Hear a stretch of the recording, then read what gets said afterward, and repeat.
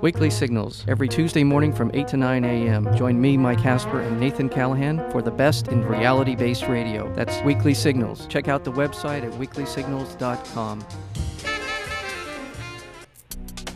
The opinions and views expressed in this program do not reflect those of KUCI, its management, or the UC Board of Regents. To find out more about this talk show or other talk shows broadcasting on KUCI, log on to our website at kuci.org or check out the latest program guide.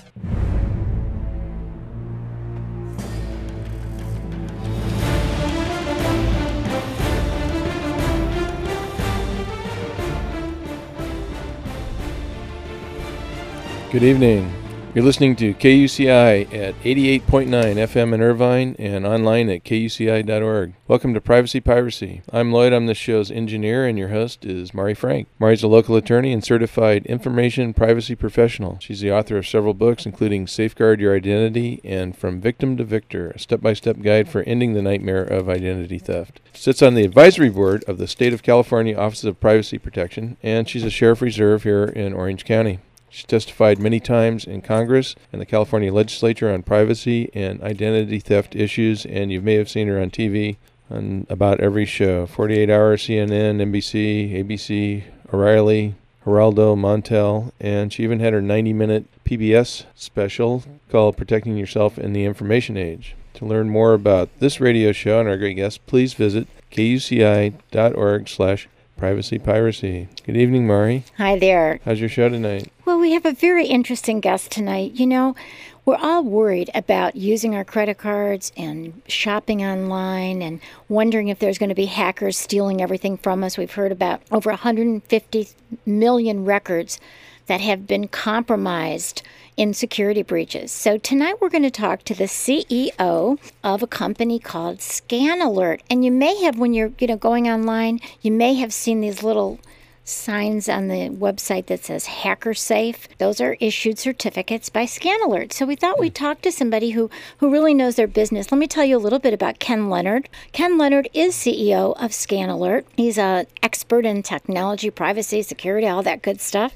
And during Ken's 3 decades of entrepreneurship, he has created a series of successful technology companies, including the Video Graphics Corporation, Spectrum Electronics, AEA, and Meet World Trade. Then in 1995, Ken launched Tabnet, a web hosting pioneer that grew to more than 150 employees and 100,000 customers before NTT Vario acquired it in 1998.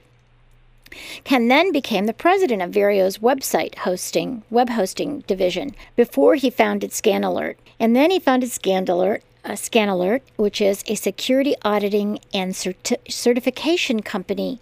And he did that in 2001. He's written several articles, and I've looked all over to see some of the good stuff that he's done, seen some of his interviews. And so he's joining us from beautiful Napa. Are you there? Yes, I am, Mari. Thank you. It's a pleasure to be here. Well, thank you. So, Ken, how is it that you started all these technology companies? Are you a techie? Well, in some ways, I guess I am. I'm really a serial entrepreneur. I've started a lot of technology companies and always been interested in finding a technological problem and a solution to it and building a company around that. So how are these, how did that evolve? First one was Video Graphics. What was that all about? The Video Graphics Corporation was about applying computer techniques to video, to TV video, and we developed several interesting techniques to do page turns and special effects in video that were all using computers, and it was all digitized. It was very early in the computer era, and that went on to be used in a lot of the special effects that we see today on TV productions. Wow. So tell us a little bit about Tabnet. Tabnet was an early web hosting company and domain registration company. As your listeners might know, there's a domain name attached to every website, and in order to obtain a domain name, you have to register it. And we were the real pioneers of providing a public service where people could go to our website and fill out some forms and actually register their domain name, and then they could get website and email and other things to go with that domain name. and it grew very rapidly. We were really one of the pioneers in that, and the company went from an operation on a computer through a dial-up modem in my bedroom to over 300 employees and over 300,000 customers in about 4 years' time. Wow, so you really are a pioneer. And then it came to ScanAlert. And so that was a brainchild of trying to help people feel more comfortable shopping online. Is that right? That's right. Having dealt a lot in e-commerce and helped a lot of companies host their websites, I knew that security was an ongoing problem and a growing problem for e-commerce. So we wanted to develop a service that would allow everyone who had a website, from large corporations to individuals, to probe the security of that website, if you will, find out any way that a hacker could get into that website, and then get information on how to fix it, how to patch it, so that it would be impervious to hacker attack. And then it quickly dawned on us that the real benefit of having good security and going through a program like the one we started was to be able to certify that security to your business partners and website visitors and customers, because as they often say on the internet, on the internet no one knows you're a dog. Right. Well, right. They often say that, but on the internet no one knows whether you're secure or not, and in fact. Many people aren't, and that's why hackers are having such an easy time at getting to our private financial data. And so we rolled out the HackerSafe certification program, and in order to obtain the HackerSafe certification, our customers have to undergo a daily vulnerability audit, is the technical name for it. But what it really is every day we test every possible way for a hacker to gain entry to their website and their e-commerce infrastructure. And when we find something, we alert them, and we tell them how to fix it. And as long as they fix it in a very short period of time, they can maintain that hacker-safe image, which we serve on their website. So if they don't pass our daily audits of their security, the image actually disappears. And so it's kind of a real-time indication of security. Right. I think you give them, 72 hours or something? We give them a maximum of 72 hours to patch anything we find. In some cases, when we find something that's especially dangerous, we give them less time than that. But we also give them a lot of technical support in determining exactly how to fix it and how to maintain their hacker-safe security status. So this is all created. It's an all automated system that goes in and kind of does this audit. Correct. For all your different companies that you do this with? Yes, it is. It's highly automated. It's kind of like an automated hacker, if you will. It's a super hacker that actually goes in and uses much the same techniques that hackers do to find vulnerabilities in websites, to find ways that bugs in the website software or misconfigurations and things like that can be actually used to gain access to that website, much the way you gain access to your desktop computer, or you go to a website and you can download files that they make available to you. Well, if you hack into a website, you can gain access to things that are restricted, that you shouldn't be able to gain access to, such as the credit card database in an e-commerce website. And many hackers target that. And once they are inside the website and get these access to these files that they normally should not have access to, they can simply download them. It's much the way you download software or tune on iTunes. And you can download literally millions of credit cards in one go, which is unfortunately being done more and more often. You probably have read about some of them in the newspaper. Right, right. So, Ken, do you have like a checklist of what they have to do before they can even apply to get this? Like they have to have certain firewalls up, or? Yes, we do. We check for all of these security aspects of their website and their network infrastructure. And these tests will determine whether or not they have all of the security safeguards in place. And it will find things that they generally aren't aware of.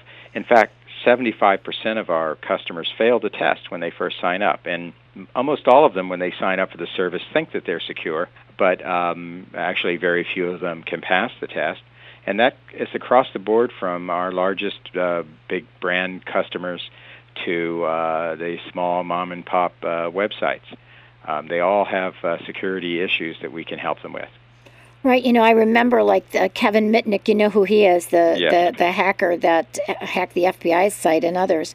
So, do you have people like that who teach you how to do this stuff? How do you learn how to do this? Do you get hackers or what? That's right. We have security professionals, and security professionals are much like hackers. In fact, they're usually better skilled and better educated than hackers, and they're real professionals in the network security space, and they specialize in security. And they specialize in learning and mastering all the techniques that a hacker can. They use that knowledge really as the core of our technology, so that you might think of it as being able to take the knowledge of our team of security experts and white hat hackers, as they're called, and automating that so that they don't have to do it by hand. And in fact, we're scanning tens of thousands of websites every day and conducting literally tens of millions of scans each year for our customers. But they're really automated scripts, if you will, that are a repeat of what our security experts have learned how to do. So we've really just kind of automated their expertise. Ken, I would imagine that with all these hackers, that they are hackers and crackers and whatever you want to call them, they're so, some of them are really brilliant, and I'm wondering, like, it must be a constant challenge to keep up with the new ways that they can get around things. Is that right? It is, and in fact we update our database of vulnerability tests every 15 minutes around the clock, and we get information from all over the world and from our hacking team, and we're constantly in a race with hackers. And it really is. We really have that spirit that it's kind of a war, an arms race, if you will. Right. And we've just got to keep one-upping them. But we do have an advantage, if you will. We have a large team of security experts, and we have a large customer base. And when you combine those both together, our security experts can learn new things faster than the hackers can, and manage to stay ahead of them. And we have a whole room full of programmers and technical people who back them up. So it's kind of like hiring a big paramilitary force to protect you from the bad guys. Now, how do you interface with law enforcement, or do you? We do. We assist the FBI and the other law enforcement agencies in both research and in tracking down hackers. We also provide a lot of assistance to the payment card industry, Visa, MasterCard, American Express, and the others, in not only securing their customers, but finding out which customers have security issues and helping them fix it. And also, if one of their customers does get hacked, they'll often call us in to find out how it happened and to stop it from happening again. The first order of business whenever a hacker attacks a website and is successful at getting into private information is to stop him. And it's kind of like triage in the hospital. The first rule is to stop the bleeding. Right. And so we're often called in by companies like Visa to do that for them. So what about these big federal sites? I mean, we've heard about there's been, hackers in a lot of the federal agencies. So what happened? I mean, do you do any work with any of the federal agencies to help them, or do you collaborate with them at all? Yes, we have. We've done work with them to help secure their sites. We have customers who are large, some of the largest defense contractors. Northrop Grumman, for instance, is a customer of ours, and they build everything from nuclear aircraft carriers to cruise missiles. And they have some real secrets to hide. And we help them by scanning their networks. And we have a lot of customers that are involved in e-commerce and some large brands in retail, and companies like Yahoo that we scan their entire global network for them as another tool that their security team can use to just keep that constant vigilance up against the hackers.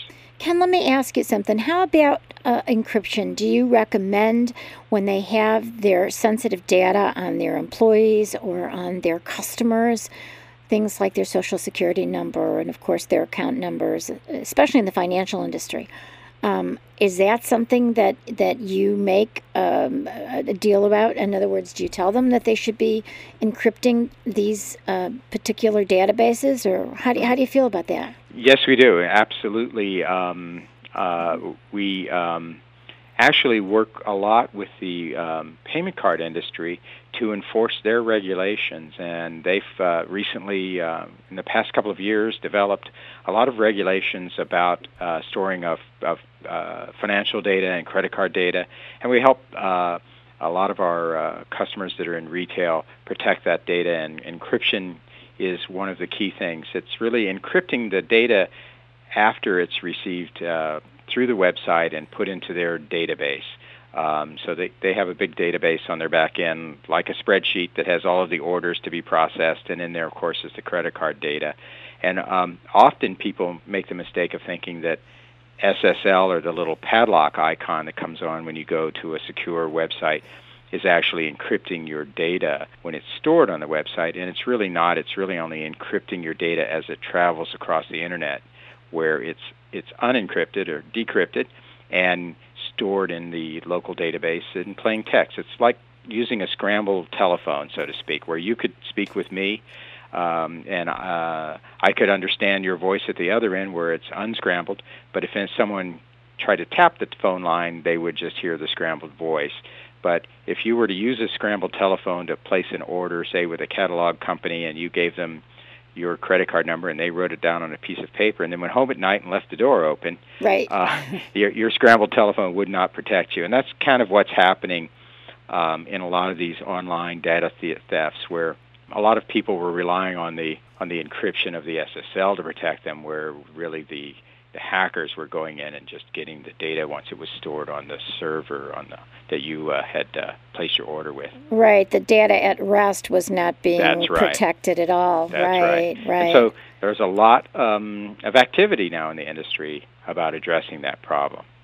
You know, I wonder, how do you interface with these companies that have so much data on these other electronic devices, whether it's, on a laptop or on a PDA or a BlackBerry or even one of these little USB ports?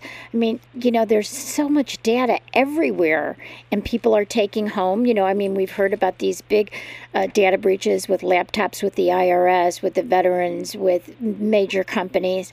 So how do you interface with that issue? I mean, this is just so overwhelming. It is. And we do it in a number of ways. Of course, our scanning is helping to prevent the kind of classic hacker attack, if you will, where the hacker comes in through your network and he can come into your home and get access to your home computer or into a corporation's network or into their website, and we can help protect against that. But we have also a long list of actions that our customers are required to take as part of compliance with regulations that address all of those other issues about where data is stored and how to protect that data, how to sequester that data into one point or a number of points in the organization where it can really be protected. Because what we find is, just like you said, the data ends up being spread all over the organization, and this is highly sensitive data often. People's credit card numbers and their Social Security numbers and bank information and this, as we all know, when we go to work, everybody's got a computer on the desk nowadays, and there's a lot of information being passed around. And in a lot of companies that are collecting this information quite innocently, and that information is accessible and moved around to many machines without the thought of security. And, of course, the bad guys are all too aware of this, and they're just having a heyday right now at going in and getting their hands on it.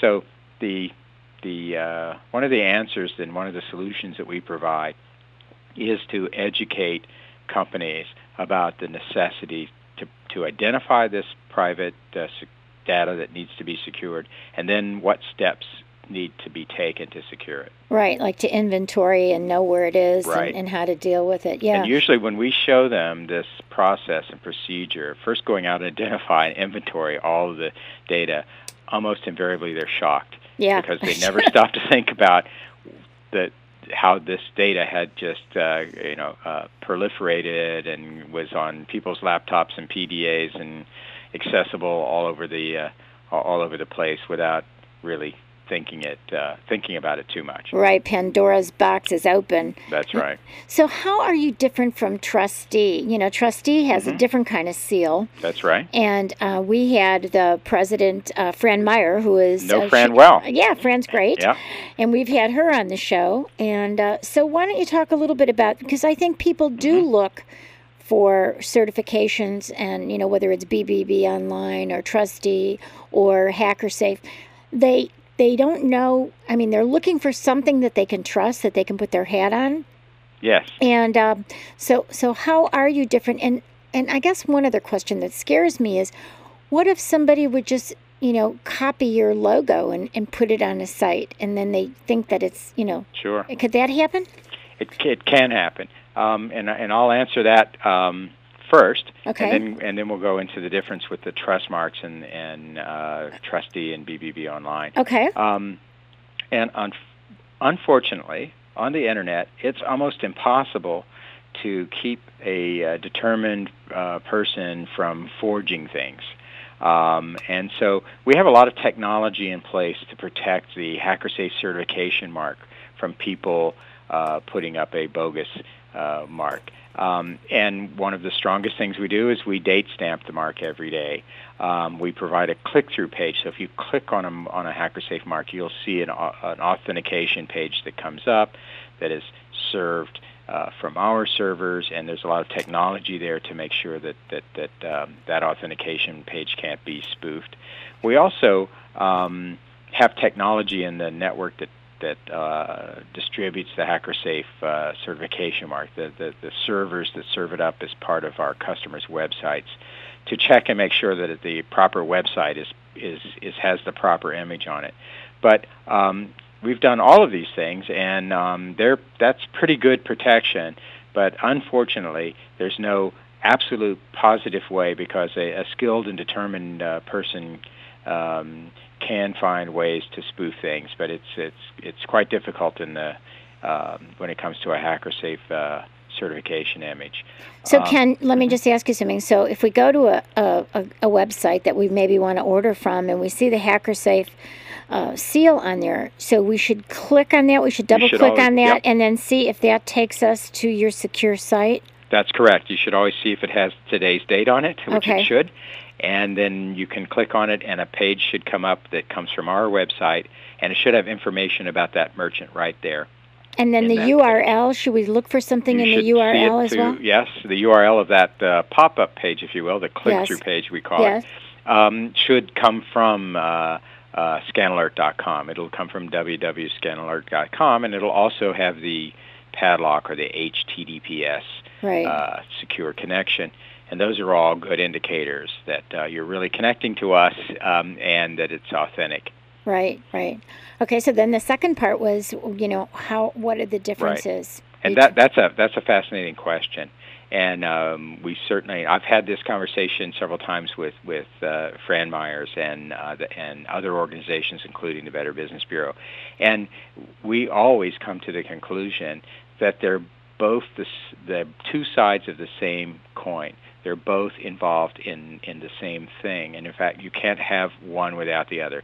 You can't have privacy without security, and you can't have security, of course, without privacy. And unfortunately, the privacy issue is a complicated one, but it really has two sides to the coin. And the one side that the Better Business Bureau and the Trustee organization is addressing is the use of your data when you trust someone else with that data.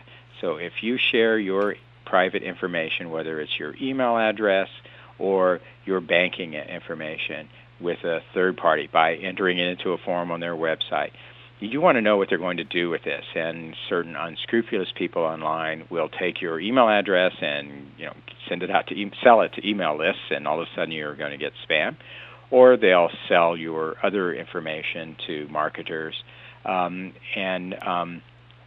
this is not a good practice for privacy. So the Better Business Bureau and Trustee are enforcing a standard of privacy policy, if you will, so that the merchants and websites that display their seals have a strict policy in place about not sharing your information with other people in ways that you don't want them to.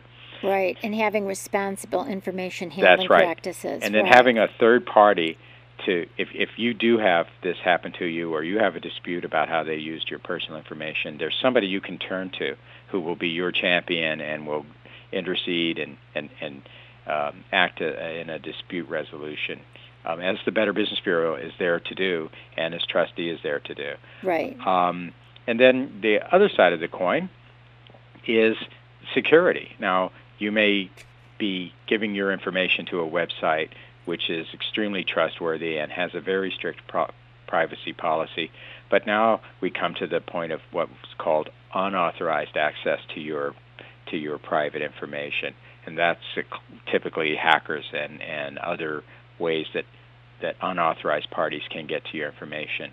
And, of course, you need that protection, too. So you have those two aspects. You have, can a hacker get to my information? Can unauthorized outsiders get to it, no matter how good the privacy policy of this company might be? And then the other side, of course, is does this company have a good privacy policy? So, in fact, when it comes to the Better Business Bureau and Trustee, we have an alliance with both of those organizations. And what it really amounts to is we both promote each other's services, and we even offer discounts to any company or organization that will adopt both. And so both sides contribute to this incentive, if you will, for websites and businesses to adopt both types of standards, both strict policies about using the data and sharing the data, and strict security about protecting the data. We're speaking with Ken Leonard, who is the CEO of ScanAlert. You can see more about him and the company at scanalert.com. And this particular company provides certification for websites to show that they are hopefully hacker safe, and they have a hacker safe seal on them. And they also do audits of these companies. Let me ask you something, Ken. I have read that about 40%, and you tell me if that's a correct percentage, 40% of hacking is really dirty insiders, people who have the opportunity and the access to take things. Tell me, what do you think about that, and how does ScanAlert help with that? Right. According to our information, that's probably a little bit of an overstatement, although it is a significant percentage of the way that private information is compromised.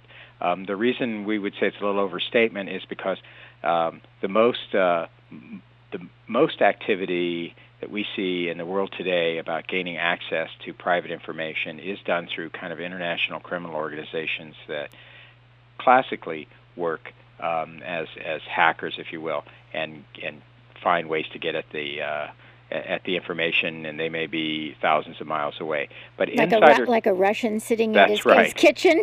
There's a lot of them doing that. Right. And but the insider attack is a very important aspect of security, and we do provide security against that, and we do it in a number of ways. But it generally amounts to being sure that the merchant is following the guidelines for protecting information at rest, as you called it, once they've stored it in their database. Who has access to that? Is it encrypted? And are they controlling it against even restricting employee access to it? And so we do help our customers address both of those issues. So, Ken, what do you think should be the role that government should be playing in data security? We believe that government has a definite role to play. We believe one of the reasons security is not as high as it might be is because of lack of responsibility and lack of enforcement on rules and regulations. And the government is starting to kind of try to address these issues, while everyone in the industry, including us, would agree that too detailed of involvement of the government is counterproductive because they'll never get the details right. But having a standard and accountability for every entity that's holding the customer data, private consumer information, they must be accountable to some standards. And you see that happening now. You see California passed the famous law, where a disclosure law. So right. If your company has a data breach and customer data is exposed by law now, you must announce it to the world, and you must announce it to the customers. And just that alone has had a huge impact on increasing security, because now people are held accountable. They have to make public statements about it. And similar things to that are happening in the government and in the industry. But we certainly think the government needs to show leadership there and hold all companies and businesses responsible for protecting consumer data.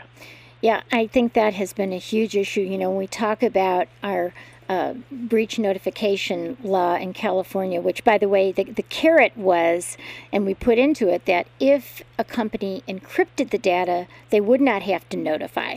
Right. And so that has gotten a lot of companies to get into into really working on finding ways to encrypt and finding ways that they can protect the data. So that's been really, it's set the national standard, although, as you know right now, Congress is mulling over a federal security breach law that would pretty much dilute the California breach. Right. And that's unfortunate. It California is unfortunate. Showed real leadership in that law, and that law did have a large and very positive effect on consumer safety, if you will. Yes. Yeah. And unfortunately, we could talk a long time about the politics in Washington and how things happen there. Yeah, well, we'll see what happens. I think, you know, that if anything, it has really made a tremendous difference nationwide, even though we passed it in California. And I think the problem with some of the other laws, like the Gramm-Leach-Bliley Act, the Financial Modernization Act, says that, you know, all the financial companies must have, you know, secure data, and they must do things. It doesn't say how they do it, so it looks like you're stepping up to the plate, at least out there in the private industry, to help the data to be secure. But again, there's no private right of action, so there hasn't been that much accountability because the Federal Trade Commission and the other governmental agencies just don't have the resources to enforce. That's correct. We've had several very interesting meetings with people at the Federal Trade Commission, and they're very interested in, of course, in our HackerSafe efforts and as a consumer trust mark, and also I think they're supportive in the fact that the carrot that we hold out for businesses to tighten their security, if you will, is the possibility of increased transactions, increased sales, or people more willing to do business with them because they can certify their security. So the carrot of doing more business is the best one possible to incent everyone to increase their security. And that's really kind of the way it works. One of the analogies we use for our business is the UL mark that you see on the bottom of electrical appliances everywhere. Anything that plugs into the wall will have a UL mark on it. And what that means is that Underwriter Laboratories, an independent third party, has certified that appliance meets federal and trade safety standards. And before the UL mark, there was a lot of problems. 100 years ago, when electricity was first coming out, you were just as liable to burn down your house as you were to get toast in the morning. There really was a problem about shoddy workmanship and the risks of using electrical appliances. It was all cleaned up by certification to government and industry standards by independent authority, which the consumers then relied on. So the consumers voted with their dollars, and they wouldn't buy a toaster that didn't have a UL sticker on it. And once that phenomenon started to take hold, the safety, everyone benefited because the safety of all electrical appliances went up drastically as all of the manufacturers were forced by the consumers to meet safety standards. Yeah, it reminds me of like the FDA, that with food, and I think about all these poor dogs that have been dying. What kind of safety standards That's right. did they have in China when people around me are telling me their dogs are dying of kidney disease? I mean, And, it just yep. it's like consumer cannot keep up with everything, so they want to know that some entity has done something to certify that there are these standards that are at least minimum standards that are met. That's right. And it's highly effective. If the standard is done well at all and the consumer understands the standard, then they vote with their dollars. And that, as you know, is the biggest influence possible on any industry. So the whole thing gets cleaned up really quickly once the consumers are given choice, once they're informed enough to have real choice. Yeah, Ken, I read that you had done some kind of consumer surveys to find out about how consumers shopped, whether or not they shopped more if there was a certification or a seal on there. What did you find out from some of the surveys that you did? Our customers have done a large number of surveys on their websites. On a website, it's fairly easy to make a different website for each individual visitor to the website or to change something on the website. And so they'll conduct tests which are commonly known as A/B comparison tests, where the group A sees a hacker-safe image and half of the visitors are in group A, and the group B, the other half, don't see the image. And then they just track them through to count the sales coming from the different groups and see the response, the actual how people react as far as whether their willingness to transact on a website. So we've had over 600 of those tests reported to us by our customers. And the average is very surprising. It's been about 14% more people willing to shop when they see the hacker-safe certification mark than when they don't. Some of this comes from people that were before calling the 800 number because they were concerned about using their credit card online. And some of it comes from kind of a competitive advantage that one site might have over the other if it's able to certify its security. Again, a lot like the UL mark. When it came out, people were more willing to buy toasters that had the UL standard. So it's fairly dramatic when you see something like 14% more purchases online for our sites that are certified. And this holds all across the world and all across large and small websites. Even some of the largest national brands have done tests, and they've found that consumers are reacting. And this all goes back to the fact that consumers need informed choice, and informed choice will drive security and privacy issues, and consumers will react to that. So I think we think of it as kind of going full circle, where just like the UL story, where it really helped clean up the safety of appliances, the safety of the Internet can be cleaned up by organizations like the Better Business Bureau and Trusty and ours and others who are participating in giving the consumer choice.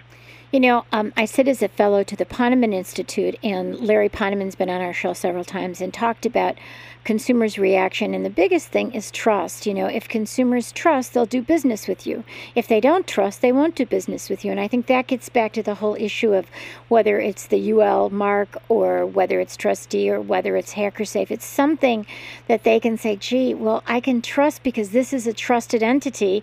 So, I can trust. So I think that's part of it. Yes. Yeah. It is. And I think consumers are wise to do that, especially online. From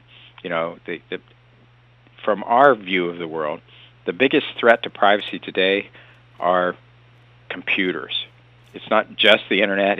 It's all these databases that everybody from your bank to where you just bought something online has some private information, and what they do with that information, how well they guard it, and whether or not they give it to parties that you don't want to necessarily have it. So and this has all been brought about by by computers, if you will, and computerizing everything, and the internet connecting all the computers together. So we live in this world where we're all sharing data with each other, and a lot of it is confidential, private data, and it needs to be protected and regulated. Right, and that is a huge issue because right now it's really not very well regulated. Yeah. And so, you have very little control over your private information when it's in the hands of retailers or government or whoever you give it to. You only have a right to opt out of it being sold to third-party non-affiliates, but for affiliates, they can share, and you really don't know. Half the time, most people say to me, Mari, how is it that I'm getting these letters in the mail? I've taken myself off the pre-approved list. How is this? What's going on? What kinds of background checks are being, pulled together about me that have nothing to do with me? So we are in the information age, and it's pretty scary. You're absolutely right, and I think you hit the nail on the head. It is the information age, and that is the risk, and we're just becoming aware of it, and we're just finding ways to deal with these issues, and it takes everything from government involvement to concerned shoppers, and it takes an effort on all of our parts to understand that that this threat to our privacy is real, and it's just a byproduct of something wonderful, which is all this automation and computers and things that we're using in our daily lives. But we have to get this one part of it under control. Right. We're speaking with Ken Leonard, who is the CEO of ScanAlert, and that is a company that does security auditing and certification for HackerSafe, and try to make things HackerSafe. Let's talk a little bit about security here. How well, a website could be secure from hackers, yet there could be spyware coming in, right, to follow me around on the internet. What's going on with all that, and what can customers do? Right, there can be, and again, these are all things that hackers do to find a way to get at your personal data, and consumers again can be cautious. I often tell people that what you have to realize is you may be in your bedroom when you're online, but it's like walking down the streets of New York City late at night. You're not alone, and you don't know who's out there, and so you just have to open your eyes a little, and an amazing amount of safety and will result if you bear in mind that the internet is the entire world that you're exposed to, and there are good people and bad people in this world, and just use a little common sense when you're out there. So certainly don't take the offers from the guy from Nigeria or click on anything in an email that looks remotely strange, because you are that's like the pickpockets on the street. Just watch what you're doing, and be careful what you do and where you go. And just with that in mind, I don't want to scare any of your listeners, but just that in mind will do a lot to improve their safety and security online just by using common sense. And as I said, just because you're at home shopping doesn't mean that you're not exposed to all the risks you would be walking down the street at night in some big city.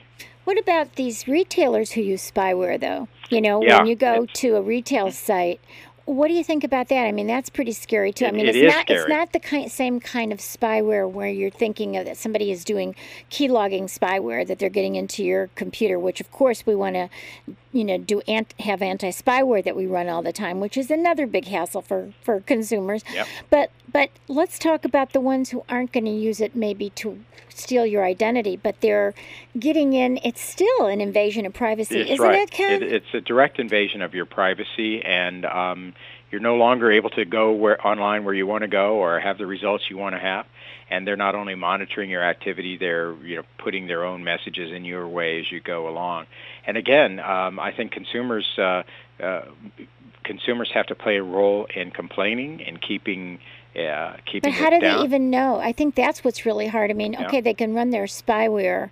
Well, if you start seeing suspicious ads and noticing things, pop-ups and things that don't look quite right, or special offers being offered to you often that seem a little unusual, and your browser doesn't always kind of go to the right website or has a lot of windows open when you didn't open them. Those are all signs that you've been infected with something like this. And there are a lot of good free and paid services that you can subscribe to online to clean them out. And what do you think, like Adaware? Adaware is a good one. Yeah.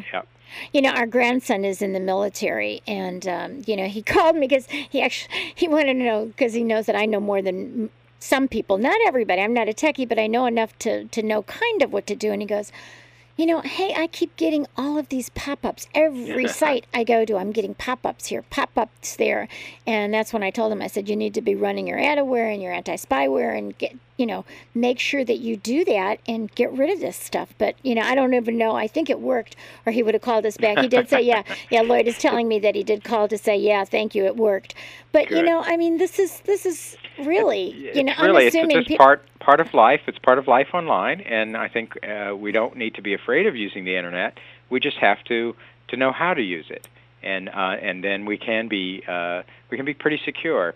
It's really then educating people to keep their eyes open, use their common sense, and just be aware that these things are out there, and then you can have a pretty safe experience. And once you see these things, you need to take steps to take them off, and you can't just surf the internet without taking these kinds of precautions. But there are lots of good things like Adaware out there that you can use to help protect yourself. So tell me about reporting toolbars. How do they work? Well, what they do is they watch what your browser does, and it's as if someone was looking over your shoulder at where you go and what you click on, and they report it back to another server, which then can use that information to target ads to you, to give marketing information, and it's a form of spyware. And a lot of these, you have to be careful about these toolbars that you add to your browser. I would always recommend people to only add any kind of a toolbar that comes from a very reputable, well-known company. That these offers to speed up your website, speed up your web browser from a company that you've never heard of, probably contain these kinds of things. You have to ask yourself, well, why are they giving me this, and why are they making it available to me free? What's in it for them?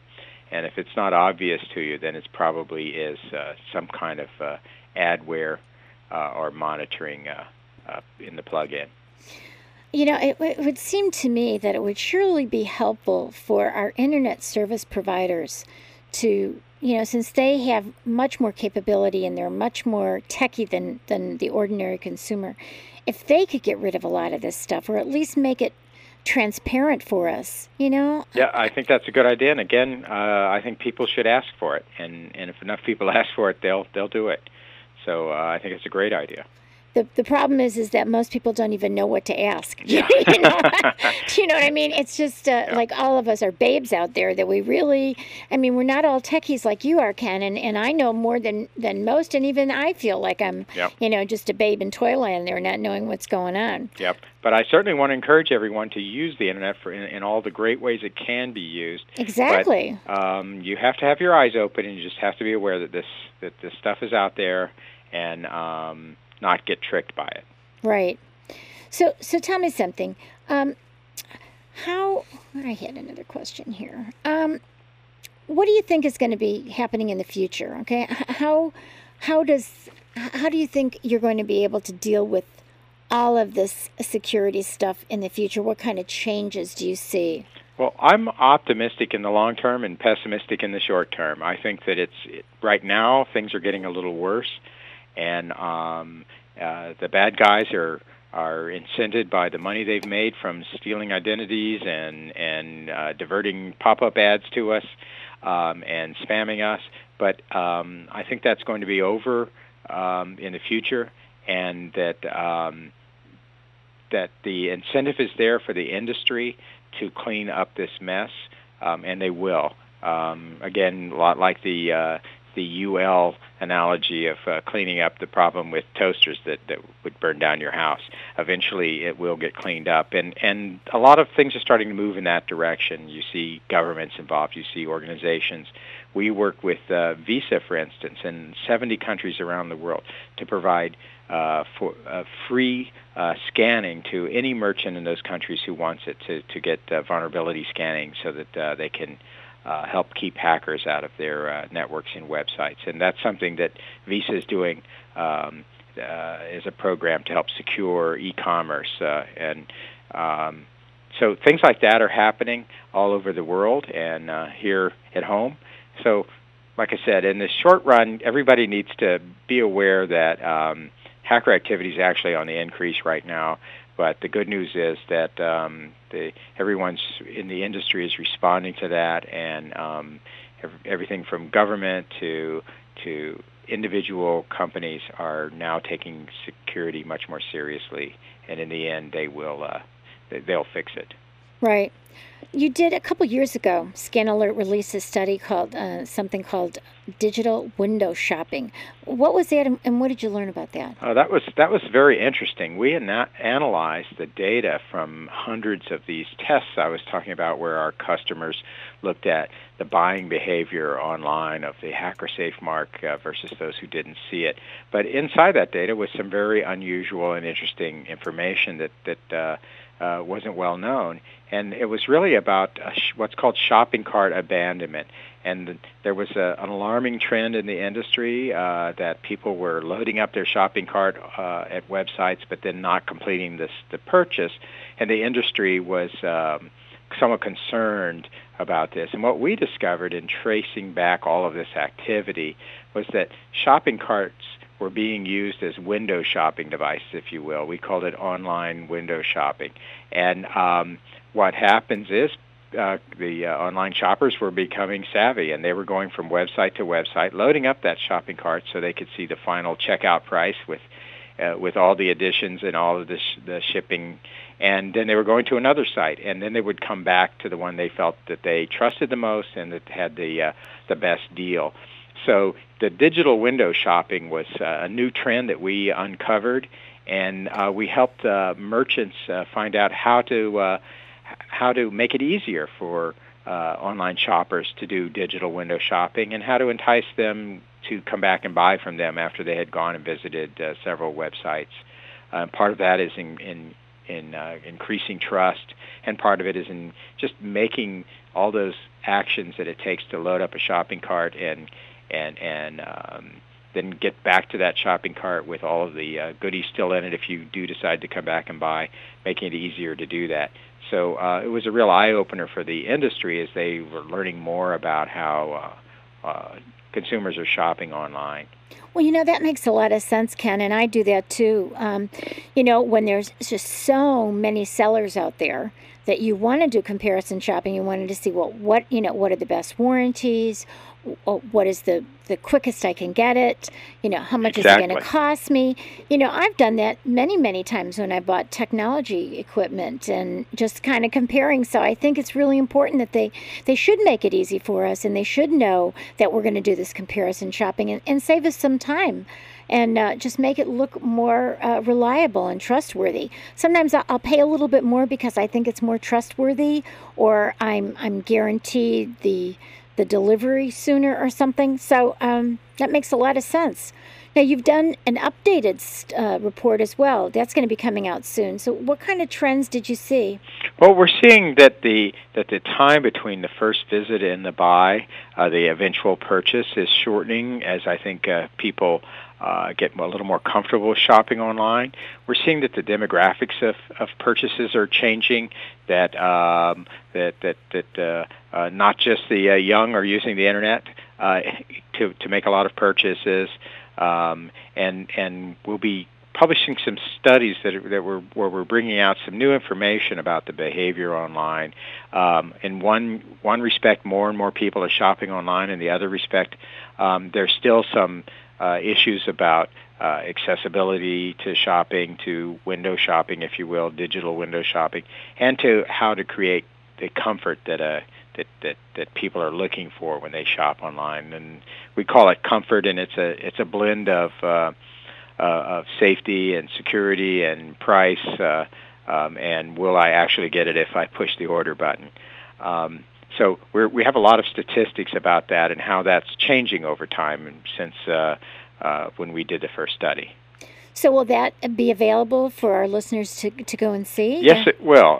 That will be available, and if any of your listeners would like to obtain information about receiving a copy, they can simply drop an email to our public relations department, which is simply PR@scanalert.com. If they'll email PR@scanalert.com, we will see that they get a copy of that report as soon as it's released. It should be in a few weeks' time. Right, and they can just go to scanalert.com and look for it and look for all the other things. It's due out on June the 1st. Okay, so tell me another thing. Are consumers, do you see a trend that consumers are more willing to do their personal blogs and shop online and be out there, or do you see a pullback, or is there anything in terms of age differentiation? Well, we see a strong age differentiation, of course, about adopting the Internet. How many people do you know over 50 who blog every day? But there's quite a few people, under 20 who do. Right. But we see that moving up as more and more people that are over 50 see the advantage of being able to do this, a whole new way to communicate with people. Many of course, there's that dark side. I mean, the great thing is, yes, they're out there and they can do a lot of journalism, write the book that they never could write, and communicate and really do wonderful things. But on the other hand, there's the dark side, because there's the bad guys that you don't know that they're a dog or not. Yeah, that's right. We see the increase in bad guy activity along with the general increase of the Internet, and in fact, the threat from the bad guys, if you will, has gotten more serious. A few years ago, there were hackers who were teenagers who enjoyed defacing websites, as they called it, for fun. And now you have a whole new breed of hackers that are sending out, not only hacking into websites to get your credit card information as part of this underworld that deals in this information, but very sophisticated phishing attacks and keystroke loggers, and we see it moving now into the advertising industry as the hackers use their skill to help advertisers do these pop-up windows and more invasive advertising. So, as I said, in the short term, it is getting worse, and more people are using the Internet. So there's more and more opportunity for the bad guys. But in the medium to long term, there's a lot going on to stop that activity and to make the web a lot safer. We see a lot of newcomers to the web, and of course, as you've pointed out, they're the kind of the most at risk, and so a lot of groups are doing a lot of things about educating people about just keep your eyes open when you're online and take a second glance at everything before you click on it. Right. Well, Ken, you talked about when we first started this conversation that, you see a problem, and then that has kind of been your goal in life, or your philosophy is to find solutions for this problem. So I think I'm going to put that in your table over there. That's going to be for you. Well, Lloyd is telling me we have just a couple minutes left. If you could you give some recommendations to our listeners? These are the people that are listening, are people who are driving by, who are business people. We're on the campus of the University of California, Irvine, so we've got students, we've got people listening to our podcasts, we've got, a lot of different adults listening to us. So what kind of recommendations do you have for us in terms of using the Internet and being safe and protecting our security and privacy? There's a lot to it, but once you kind of learn to look for the signposts, you can navigate your way around pretty safely online. Again, awareness and awareness that the Internet is a big place, and you're exposing yourself literally to millions of people all around the world when you're online. Just having your computer dialed in or connected to your DSL instantly puts you at risk because you are connected to millions of people all over the planet. And while the vast majority of those people are good people, and there's a lot to do out on the Internet, there's the criminal element is there too. So just a constant awareness of that, so that you do take that little second glance at things that are going on around you. And kind of the cost of getting online is more than just your ISP connection. It really is investing the time and effort and maybe a little money in things like anti-spyware, anti-adware, and the antivirus. Okay, we're going to do that, and we're going to look for the little signs like Trustee and BB Online and Better Business Bureau Online, and also for your Scan Alert Hacker Safe. We're going to look for all those. Those are some great signposts to safely navigate by. Well, thank you so much for joining us, Ken, and we will talk to you again soon. Thank you very much for having me. Okay, you've been listening to KUCI 88.9 FM in Irvine and KUCI.org on the net. You've been listening to Ken Leonard, who is the CEO of Scan Alert. Please join us every Wednesday night from 5 to 6 p.m. right here on KUCI. And to find out about our previous guests, listen to the podcasts, download podcasts, and listen to the archived interviews, and write us an email with your questions. Go to KUCI, go to www.kuci.org/privacypiracy, and we'll see you next week, 88.9 FM in Irvine. Thank you. The opinions and views expressed in this program do not reflect those of KUCI, its management, or the UC Board of Regents.